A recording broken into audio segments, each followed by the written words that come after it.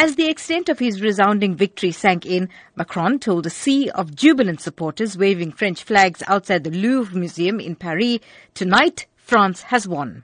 Almost definitive results showed Macron winning 65.82% of the vote in the first ever election he has contested, far ahead of the nationalist Le Pen at 34.18%.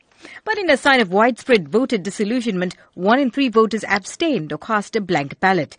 Western leaders largely hailed the result after the shock of Britain's vote to leave the EU and the election of Donald Trump in the United States.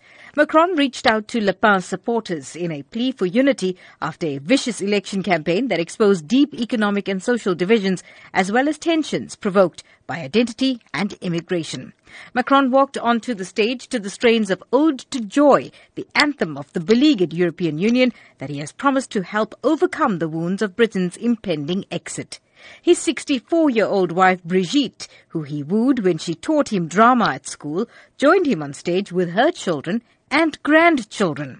Unknown 3 years ago, Macron is poised to become one of Europe's most powerful leaders, bringing him with a hugely ambitious agenda of political and economic reform for France and the EU. The result will resonate worldwide and particularly in Brussels and Berlin, where leaders will breathe a sigh of relief at the defeat of Le Pen's anti-EU, anti-globalization program.